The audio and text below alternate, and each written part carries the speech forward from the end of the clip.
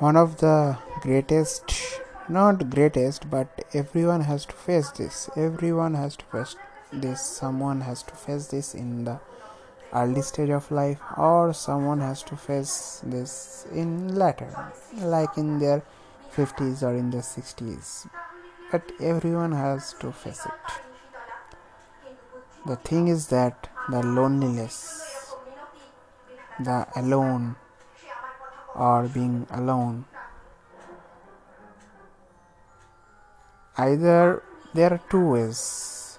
There are two ways to deal with this loneliness or alone. That is, the either you face it, whether you become alone, whether you many things there are that you can become alone. Either you face that,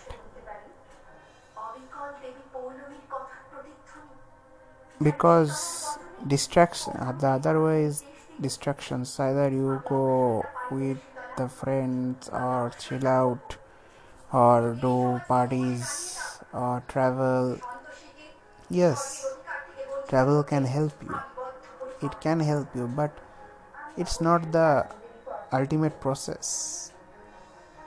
You have the ultimate process to deal with that is face it. What the reality is, face it.